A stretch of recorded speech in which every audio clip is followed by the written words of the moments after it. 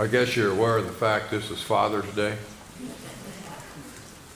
And my wife said, be sure you're as hard on fathers as you are on the women. And I reminded her, we weren't here Mother's Day, so I wasn't hard at all. But I am here Father's Day, and one of the great needs of our country and our culture and in Christian churches is fathers.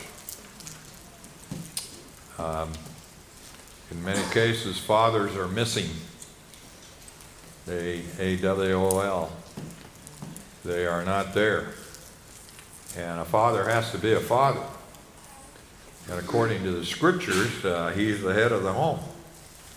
And he is the one who sets the pattern for the home in spirituality and making the income for the home and guiding and leading the children and helping their wives and mothers, helping them with the children, right?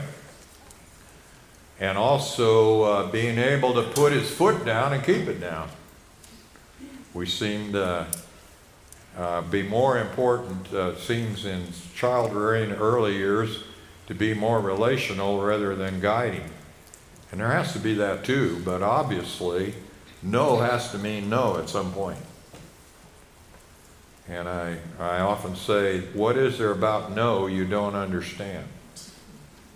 I have to say that to a few salesmen. When I say no, that's what I mean. And your children should know what yes is and what no is. And doesn't the Bible say, let your yes be yes, and your no, no. You got to make decisions, men. And I thank God for all the men that do. And our church is an example of that in many cases. And we can learn from one another that we are dads and we do lead them. And there is a time when we are their friends. But there is a time when we are their fathers too. And children need to know that there is a father in home that sets the pace and is the strength of the home. And I think our mothers and our wives, men, want a man who makes wise decisions, who is firm, but fair. And our children want that as well. So may that be an encouragement to you, men and women, that we establish homes where dad is in control, where dad leads a home, but also in conjunction with his wife, obviously. It isn't that he makes decisions totally without his wife's input and also decision making. So I hope that's hard enough and soft enough. And as a grandfather, we had a granddaughter this week that gave birth to twins. So we were excited about that. These twins are, I always forget the weight, Faith. What is the weight? 7 and 6. 7 and 6 pound twins. So that's a handful. And they have a son, Tucker, who is not yet 2. And their sons' name are Archer and Hunter. So you know what permeates that family. So they're all excited. Rick has, 7 grandchildren, and they're all boys. So any girl born in that family will be queen. I can tell you that. Let's take our Bibles this morning and turn to 1 Colossians. There is no 2nd Colossians, so you should be able to. But there is a chapter 1, and that's what we'll look at this morning. Let us pray. Lord, we come to you this morning and we are a needy bunch. We recognize, Father, that everything we have and need is from you. And we praise you for it and thank you for it. And we still have needs, Lord, and we pray that we would take advantage of prayer this morning and realize what an avenue of grace we have with you. So help us in our study, and may we enjoy what we have before us. We pray in Jesus' name. Amen. This chapter, if I were to label this chapter, chapter 1 of the book of Colossians, I would label it the exaltation of Christ. Because there are truths in this chapter that you really don't get full in other parts of the Bible, even though it's all there, it all points to it. But here it's really concise when he talks about Jesus Christ and who he is and the embodiment of the person. And Paul has never been to Colossae. He's never been to this church. He doesn't know them by name. They have not seen him. Obviously, they've heard of him. Ephesus is not too far away. And Paul spent considerable time in the city of Ephesus building up the church. And so Paul, the ministry of the church at Ephesus, the believers spread to 2 other towns in the valley, the Lycus Valley. And it went to Colossae and it went to Laodicea.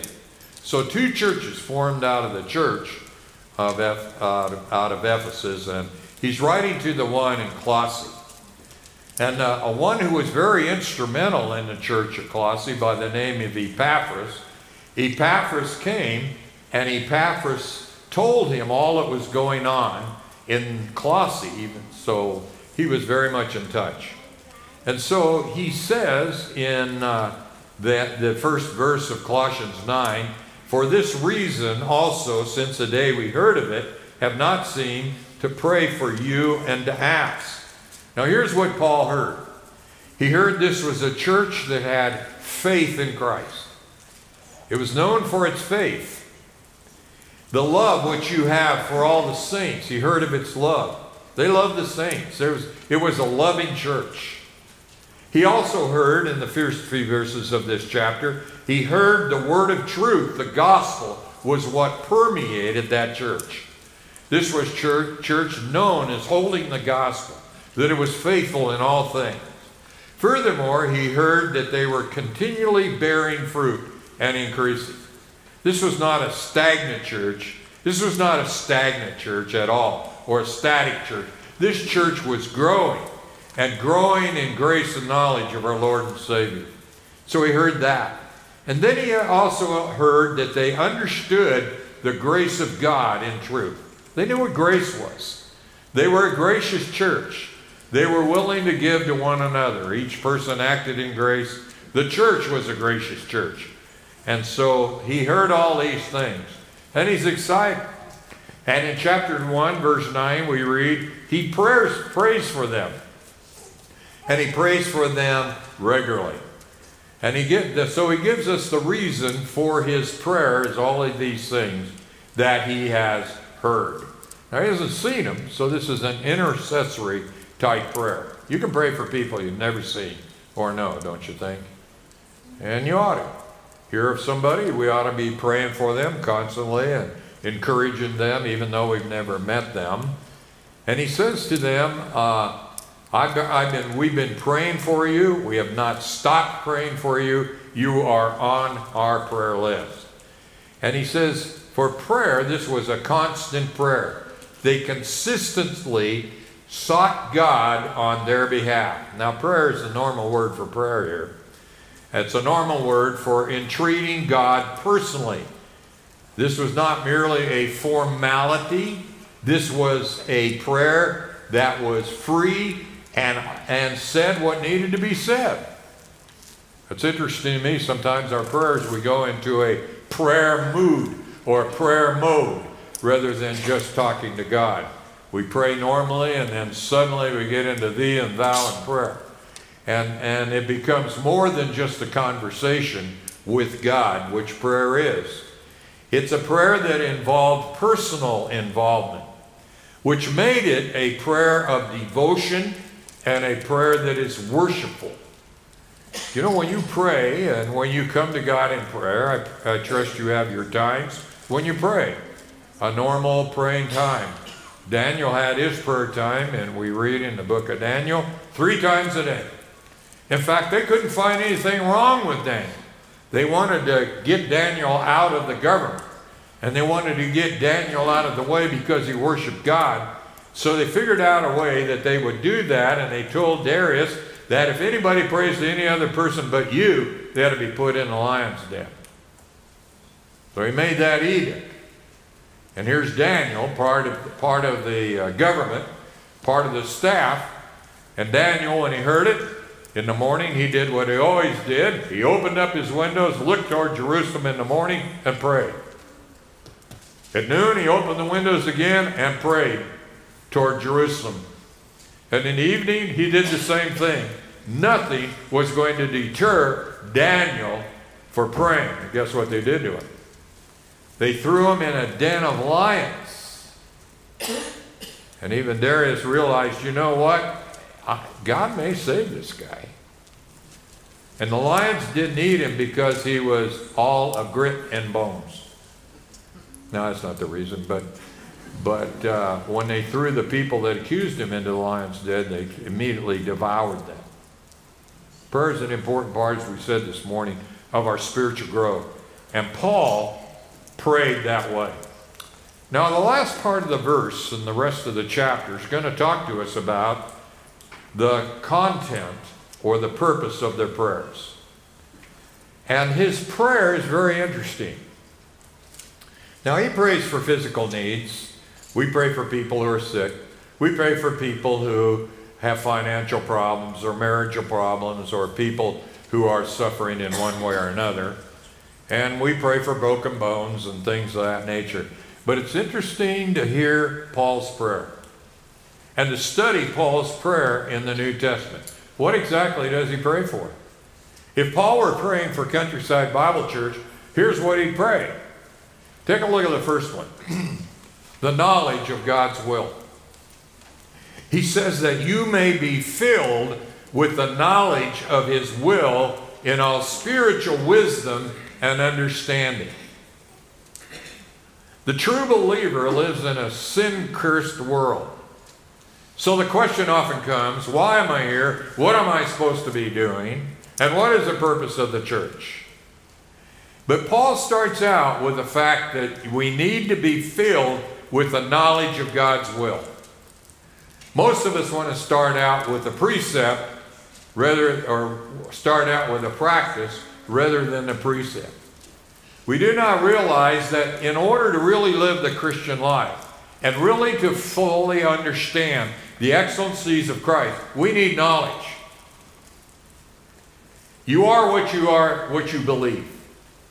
It says in Proverbs, as a man thinks, so is he. So when you come to know Jesus Christ as your Lord and Savior, you become a new creation, and you have now the capacity to understand God's will, to understand God's purpose. And so Paul prays that you would be filled, and the word filled here is filled to the brim. Filled to the cup that is full in every way. And what it is to be filled with is the knowledge of God's will.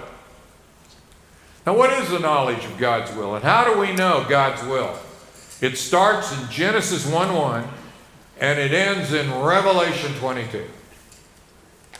The more you know and believe and grasp what the Word of God is saying, the more your life will become filled and the more understanding you will have about the world in which you live. When you say the world basically living in ignorance and what we're seeing going on, but when you read the Word of God, you realize that there's much more than just being saved from hell. There's much more things God has in store for you. And you can look at the nature itself and see the glory of God. And you have the ability to sit down with someone who's suffering or hurting and be able, with the help of the Spirit of God, to take the Word of God and point out exactly where they are and what it is. Can you sit down with someone? Let's just go real simple here this morning. How many of you could say to someone right now, if they would ask you, how can I get to heaven? What would you say? Call Rod, Bob, or Aaron. Or could you say, here, let me show you in God's Word. And could you take them to some verses that say, here is what God says. We're sinners. We need to repent. And you need to place your faith and trust in Jesus Christ. Could you put a verse to it? That's basic.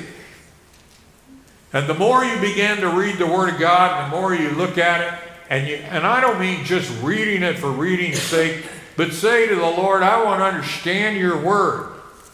And you place yourself in a position where you can hear the Word Sunday by Sunday by Sunday and grow in grace and knowledge of your Lord and Savior.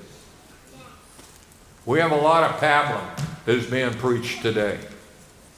Do you know the Word of God? And that is the purpose of this whole thing. The more you know of the Word of God, and the word here is epignosis, it's a word that means full knowledge. Now you can study the Bible 7 hours, or it should be, what is it, 24/7? All your life, and you'll never comprehend this book totally. This is an infinite piece of literature written by God, the Holy Spirit, to men. I remember when I read the book, Lassie Come Home. I read that book 3 or 4 times. But I don't read it anymore. I know it by heart. There's nothing else to learn. I can read books that I thought were important, and I have, and they're sitting in my library. I don't need to read them anymore. But this book just keeps coming. And this book just keeps opening new avenues. And it's like when you used to set up dominoes, remember that? You'd set them up and then you'd click the first domino and it'd just go all the way to the end. And I've seen some unbelievable situations where that has happened, where they have set it up professionally and they run all kinds with it. That's the way this book is. All at once it flips over something in your mind and suddenly everything opens up. Wow! I never saw it in this light before. And even today, as I study the Scriptures, all at once I see things opening up. We're going to have a Bible study Wednesday night on finish up the doctrine on the kingdom. So I've been boning up for it again, and you know, I've learned a lot more since I quit. But getting to know, just understanding the kingdom, it just opens up venues of all kinds of things that are taking place. It just opens up the whole Scripture. And we have other doctrines that are like that. The more you know of it, it just begins to open more and more and more about God. And we'll never exhaust the knowledge that God has given to us. It's full knowledge in all spiritual wisdom. When we talk about spiritual wisdom, we're talking about how to live life. We're talking about understanding the providence of God. Understanding why it does rain and why it doesn't rain. Why we have illness and we don't have illness. It gives us understanding of what's taking place in our own government. It gives us understanding what's taking place in the life of individuals. It just opens up everything for us. It's just unbelievable how God works.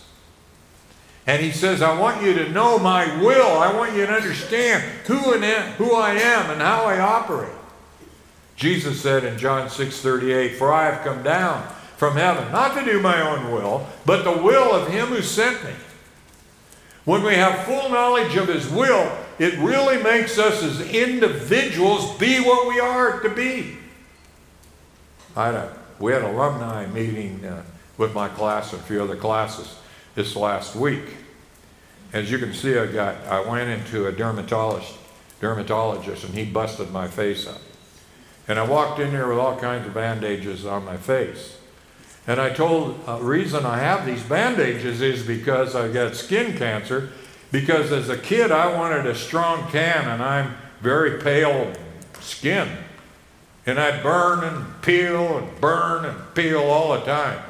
Because I wanted to impress the kids I was going to school with. Only to find out I didn't impress anybody. So why worry about it, teenagers?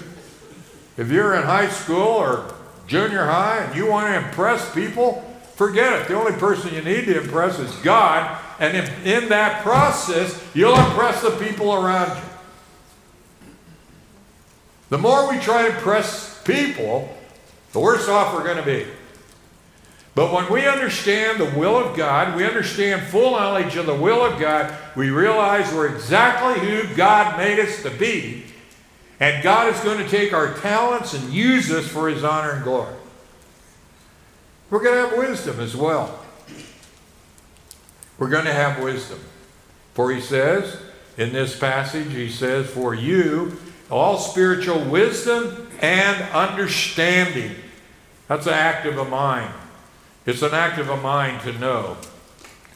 So Paul said in Acts 20, verse 27, I didn't shrink from declaring to you the whole purpose of God. That's the purpose of the church. We just can't major on one topic. We're to teach the whole counsel of God.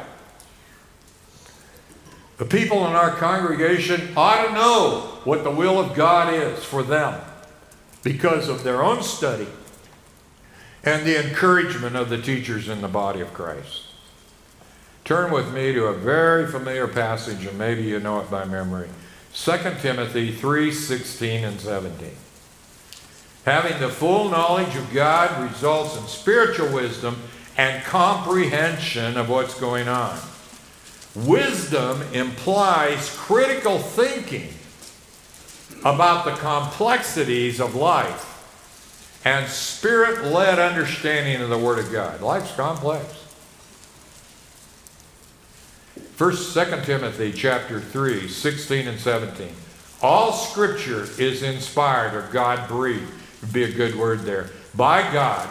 He superintended it when the men wrote the Scriptures, and is profitable for teaching, for reproof, correction, for rebuking, for correction, for training in righteousness, that the man of God may be what?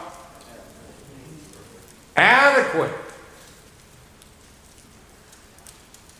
Equipped in every good work. That's what the Word of God does. Makes you adequate. You may be doing a job now, but as you learn more and more of the Scripture, your job becomes fuller and fuller and more growth and understanding in it. Whatever you do. Whether you're a farmer, secretary, housewife, father, or whatever. You want to know what will make you a better father? Knowing God's will fully. What will make you a better farmer? Knowing God's will fully. What will make you a better truck driver? Knowing God's will fully. You go carpenter, you can go nurse, you can go teacher, whatever. Who makes the best teachers? Who makes the best truck drivers? Who makes the best workers? Verse 10 we read, the believer's growth through 10 and 11. And he talks about the manner of life in verse 10. So that you would walk in a manner worthy of the Lord, to please Him in all respects, bearing fruit in every good work and increasing in the knowledge of God. Here it is again. Knowledge, knowledge, knowledge. I've had people say to me, don't tell me all the doctrine, just give me the results. You're not going to know all the results unless you know the doctrine and you believe it. Now, you may know them and you may be able to rattle them off. Are they really true in your life? And that's one thing I like about the Lord. He teaches us something, then He gives us the test. When I was in seminary, we had 2 tests a year, or 2 tests a semester. You went first 9 weeks, and then you got a test over that particular material. Then you went another 9 weeks and got the test. And you could study for them and cram the night or 2 days before, which I found I had to do. But when you learn something with the Lord, He tests you right off the bat. When He teaches you a truth and you believe that truth, guess what? You're going to be tested on it. Dr. Whitcomb was a brilliant guy, tested us every day. We had to read the Scriptures for the class that we were studying. For example, in the book of Genesis, we had to read the book that we were studying that morning, and we had 5 questions. That was your grade. So you came to class ready to take the test. And you know what? You kept up. And that's the way God operates with us. He teaches you something, and guess what? You're going to be tested real quick. You say, I have learned that God provides every need. Next day, is he? Is he? What did you learn yesterday? He'll provide every need. Lord, yeah, I learned that lesson yesterday. It's true today. It'll be true tomorrow. It'll be true forever. That we might walk in a manner. Word walk, it means a manner of life in the Scriptures. For example, it's used quite a bit in Scriptures. In Galatians 5:16 it says, but I say, walk by the Spirit, and you'll not carry out the desires of the flesh. Ephesians 4:17, this I say, or so this I say and affirm together with the Lord, that you walk no longer just as the Gentiles walk in the futility of their mind. 1 Thessalonians 4:1, finally then, brethren, we request and exhort you in the Lord Jesus that you receive from instruction as to how you ought to walk and please God, just as you actually do, that you may excel in more. So we have to have a walk that emulates Jesus Christ. 1 John 2:6, the one who says he abides in him ought to walk in the same manner as who walked? Jesus. How would Jesus perform in an action where you bought something and it wasn't exactly what you were told and you had to go back? How would Jesus respond to that? How would Jesus respond to words that were told him that were really harsh? How would, it's a simple thing, but really, how would Jesus handle this? We need to think about that. We're to walk as he walked.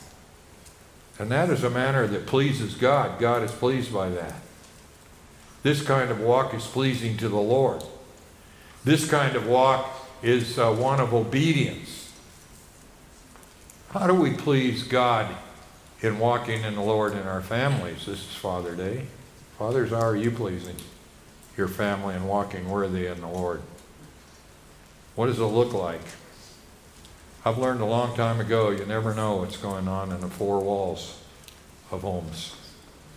So what does your home look like, Dad?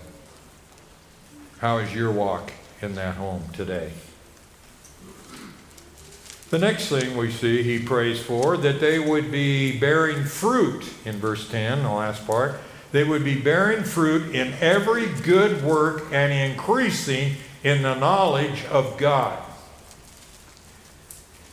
We used to sing a song, Every Day with Jesus. Remember that song? It's sweeter than the day before. That should be true in our lives. We should be a better Christian today than we were yesterday. Tomorrow than today. We ought to be growing in grace and knowledge of our Lord and Savior, Jesus Christ. And if Paul were praying for Countryside, he'd say, bearing fruit, this is my prayer for you, bearing fruit in every good work. What is a work? It's what you are. First of all, there's a spiritual work in your life in Galatians 5:22 and 23. The fruit of the Spirit is, say it with me, love, joy, peace, patience, kindness, goodness, faithfulness, gentleness, self-control. Against such there is no law. You manifesting that? Am I manifesting that? This is like a chain.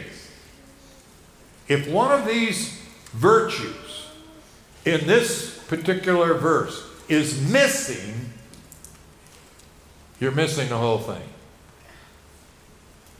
You've all heard it say on the farm, a chain is no stronger than weakest link. The fruit of the Spirit is no good. It's no stronger than the weakest link in here. That's becoming full knowledge These ought to be exercised by the Spirit as an outgrowth of our willingness to know God's will. That's what he wants. That's God's will. The issue isn't right now whether you should go to the mission field or whether you should go to the pastorate. The issue right now is this operative in our lives.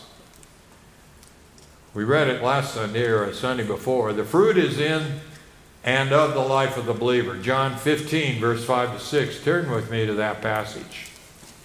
1 John 15, 5 to 6.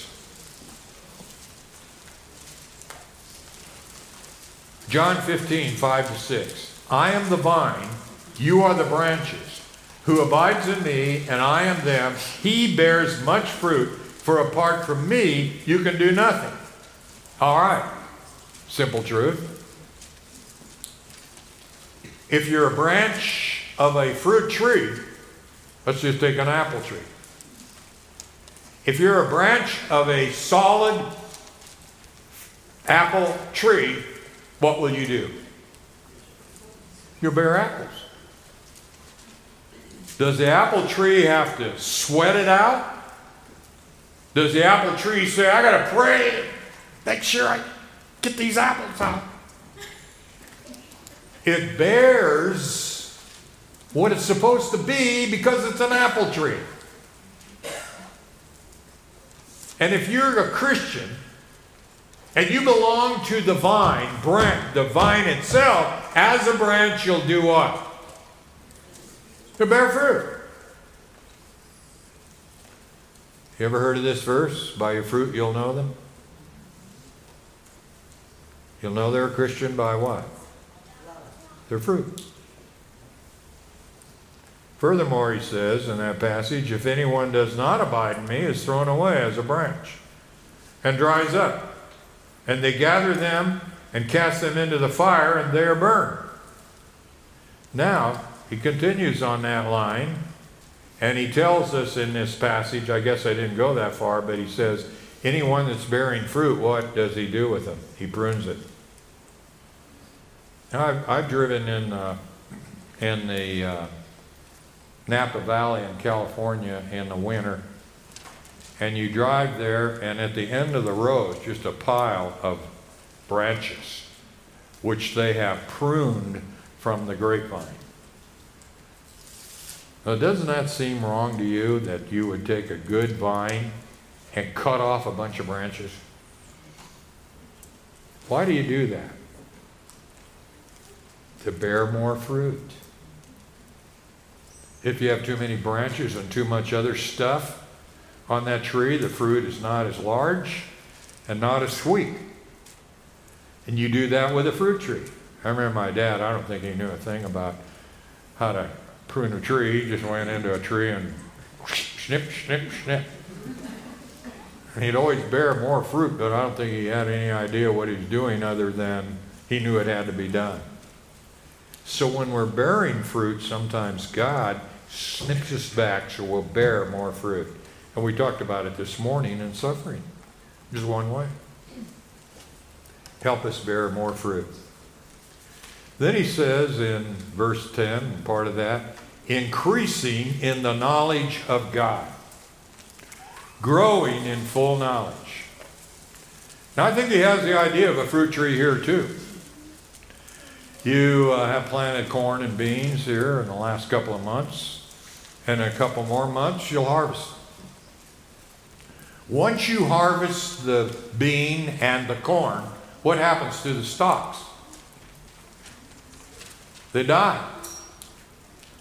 But a fruit tree keeps on bearing fruit year after year after year. And that's what he wants in your life. You just don't come to a stage and stop. I've heard people say in church, I've been in church long enough to hear this, well, I've served my time in Sunday school teaching kids. I want to rest. You're just when you're getting good, then you rest. Is that what God intended? You know, we who are retired or should be retired, we who are of that age, we have more to offer than ever before. If you've been growing in grace, and you have been growing in grace since you're 20 or 30 or 40, by the time you're 60, 50, and 70, you ought to have more to offer than you ever had before. Right? You know more Scripture now than you've ever known. You've been through the experiences of life. You can sit down with a teenager. You can sit down with somebody who's newly married. You can sit down with somebody who's struggling. And you can impart to them the truth that God has given to you in the work that He's given you and me to do. Increasing in the knowledge of God.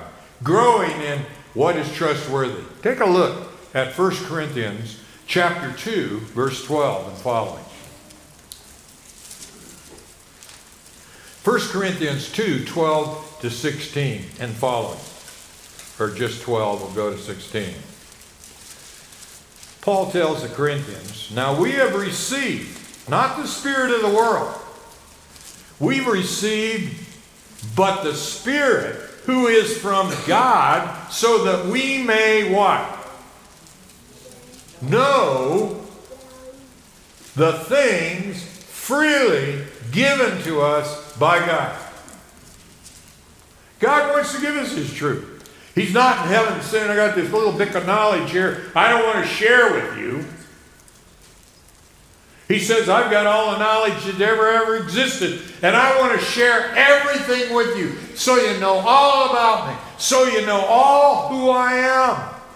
Take us all eternity to learn that. And when we get to eternity, it's not going to be sitting on a bench somewhere or on a brook with our feet in the water and we're playing a ukulele.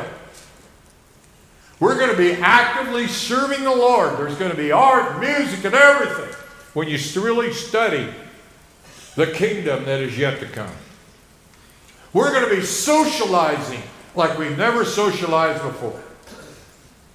Literally. God wants us to do that now. He wants us to enjoy our life and share what He's given to us. He freely gives us this thing. Verse 13. Which things we also speak, not in words taught by human wisdom, but in those taught by the Spirit, combining spiritual thoughts with spiritual words. What great conversations can you have with somebody who really knows the Word, and you can sit down and interchange with them about God and about all His good things. What a beautiful conversation. Rather than going home and say, I wish we wouldn't have said those things. I wish we wouldn't have talked about the relatives who weren't here at our reunion.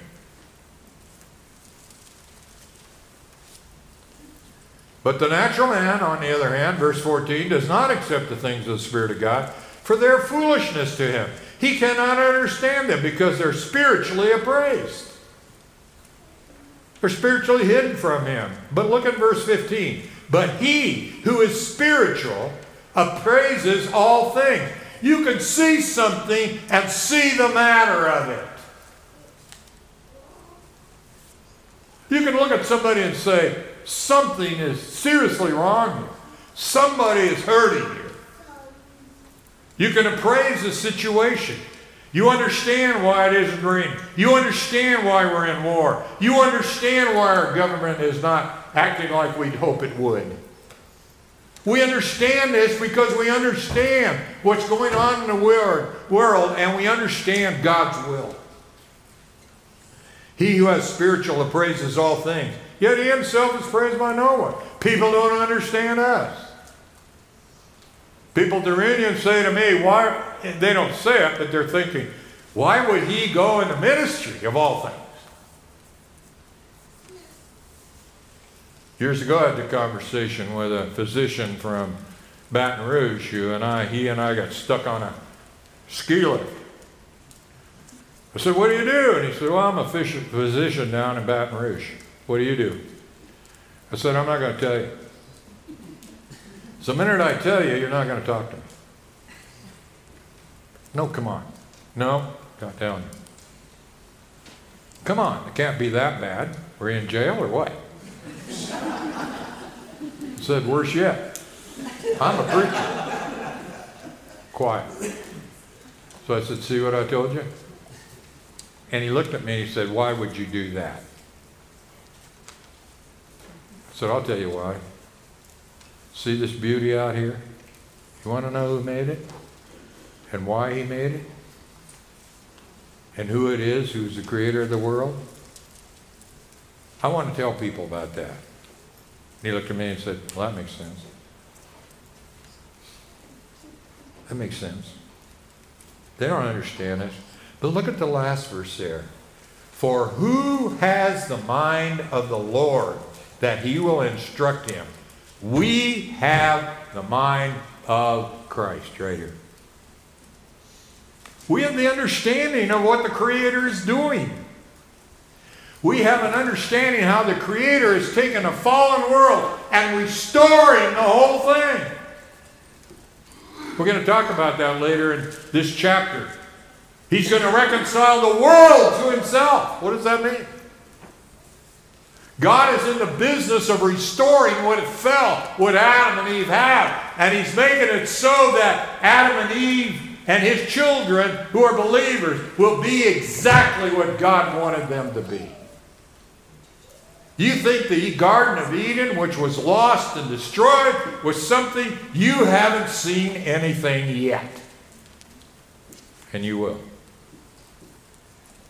You will. Something greater than the Garden of Eden. Life will be such that we can't even describe it except in negatives. No crying, no death, no this, no that. He doesn't tell us all of it or we wouldn't want to stay here at all. Verse 11, strengthened with all power, the abilities, according to his glorious might, for the attending of all steadfastness, patience, joyously. We spent a lot of time here, but this is a present tense. We've been strengthened. When were you strengthened? When you received Jesus Christ as your Lord and Savior. You have all the strength you need from the point of salvation to live all your life till your death or the coming of the Lord. You know, we're just not availing ourselves of it. We're to pray for wisdom and understanding, but we have the strength. You can't change people. I can't change people, but I have the strength and the inner strength given to me by God to change what I am. If you're here complaining about other people and how they're treating you, you can't change those people, but you can change you. And you can change and I can change our attitude toward them. God has given us that inner strength, aided by the Holy Spirit. They didn't have that in the Old Testament. But in the New Testament, we have the Holy Spirit who prompts us and aids us and makes us a new creature in Christ, growing every day. Strengthened, how? With all power. What does all mean? All means all. That's all means. Think of it. We act like we're wimps. We act like, I don't know how I'm going to make it. God has given us the power to face today, and if we live tomorrow, and if we live till Tuesday, He'll give us the strength. We've got to avail ourselves of it. And He'll give us the wisdom. That's what Paul's prayer is. All strength, he says, with all power. How powerful is God, for heaven's sake? All you have to do is look at nature. Doesn't it scare you sometimes when you see some of the summer storms that we used to have? And you see that roll cloud coming? And since I've lived here, I've even seen a tornado, believe it or not. And I saw one in Hutchinson, Kansas, tore up some houses, the people we lived in. Powerful tornadoes. How about a hurricane? How about earthquakes? Powerful. In Tonga, just a few days ago, they had a 7-point-something earthquake. We didn't hear about it. But I'm telling you, if we had a 7-point earthquake, in the United States, it would do very serious damage. What can you do to stop the earth from shaking? Or rolling, as it sometimes does, like a wave on the ocean, throwing everything in disarray. Powerful, just to remind us how powerful He is. We have that available to us. He says, for the attaining of all steadfastness, being stable. God gives us the courage to remain stable in a world that's running in 40 different directions at the same time. Remember when the children of Israel were being led out by Moses and they stood at the Red Sea and they turned around and here comes Pharaoh's army. Pharaoh's army is right behind him. And what did Pharaoh's army tend to do with the Israelites? Feed them? Blessings? No. They had evil intentions on mine, and the people said, what are we going to do? You let us out here to die? What did Moses do? He said, stand still and see the salvation of the Lord. And when everything comes at you in mass, stand there and see God do His work. Watch it. Trust Him. He gives us that steadfastness and patience. Oh, that's a tough one. Patience. I have to confess, I have to work on that one. I get impatient when I'm standing in line waiting to eat in a restaurant. I get very impatient, and I got to recognize God has a purpose for this. The word patience is two words, remain and under. Remain under the pressure. Be steady about it. We had a Bible study Thursday morning, and Wendy's was supposed to be open at 7, and they weren't. Guess what we were doing? Rattling the door.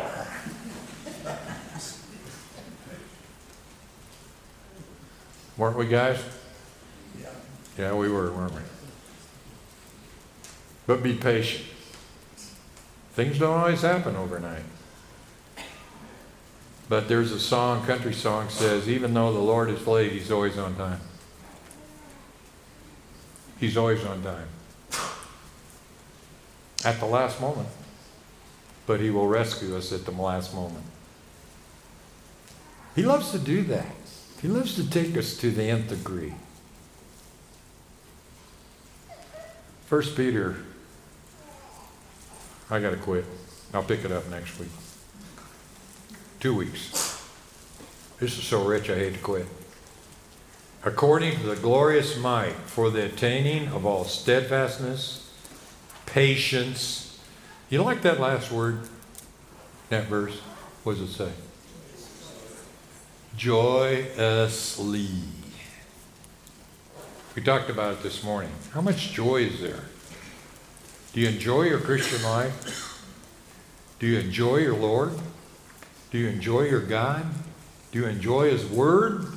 Do you enjoy your life? You should. It's nothing more than a preparation for eternal joy forever. Let's stand for prayer. Lord, I love You with all my heart, my soul, and mind. And yet, Father, I find myself struggling in life, not full of understanding always, or steadfastness, or patience, but I thank You, Father, that You've been patient with me. I thank You, Father, for Your steadfastness, for Your truth. I thank You, Father, that You're willing to teach us all things. That doesn't end. As long as we live, we can learn. And then when we get to be with You, Lord, we'll learn forever. A learning process, a spiritual understanding that will never cease. And we'll have a grasp of all the eternal new heaven and new earth. Wow. But if someone's here without Jesus Christ as their Lord and Savior, they'll see none of this. This all seems like foolishness to them. Why would a person even come here and hear this, they would say. Father, we pray the Spirit of God would move on their heart. And they'd realize they've missed the boat and they've sinned. And they've come short of the glory of God. And we pray that they would repent and turn their mind and put their trust and faith in Jesus Christ, the only one who can save them, and the only one who can make them a new creature, who understands God and who loves Him with all their heart. This we pray in Jesus' name. Amen.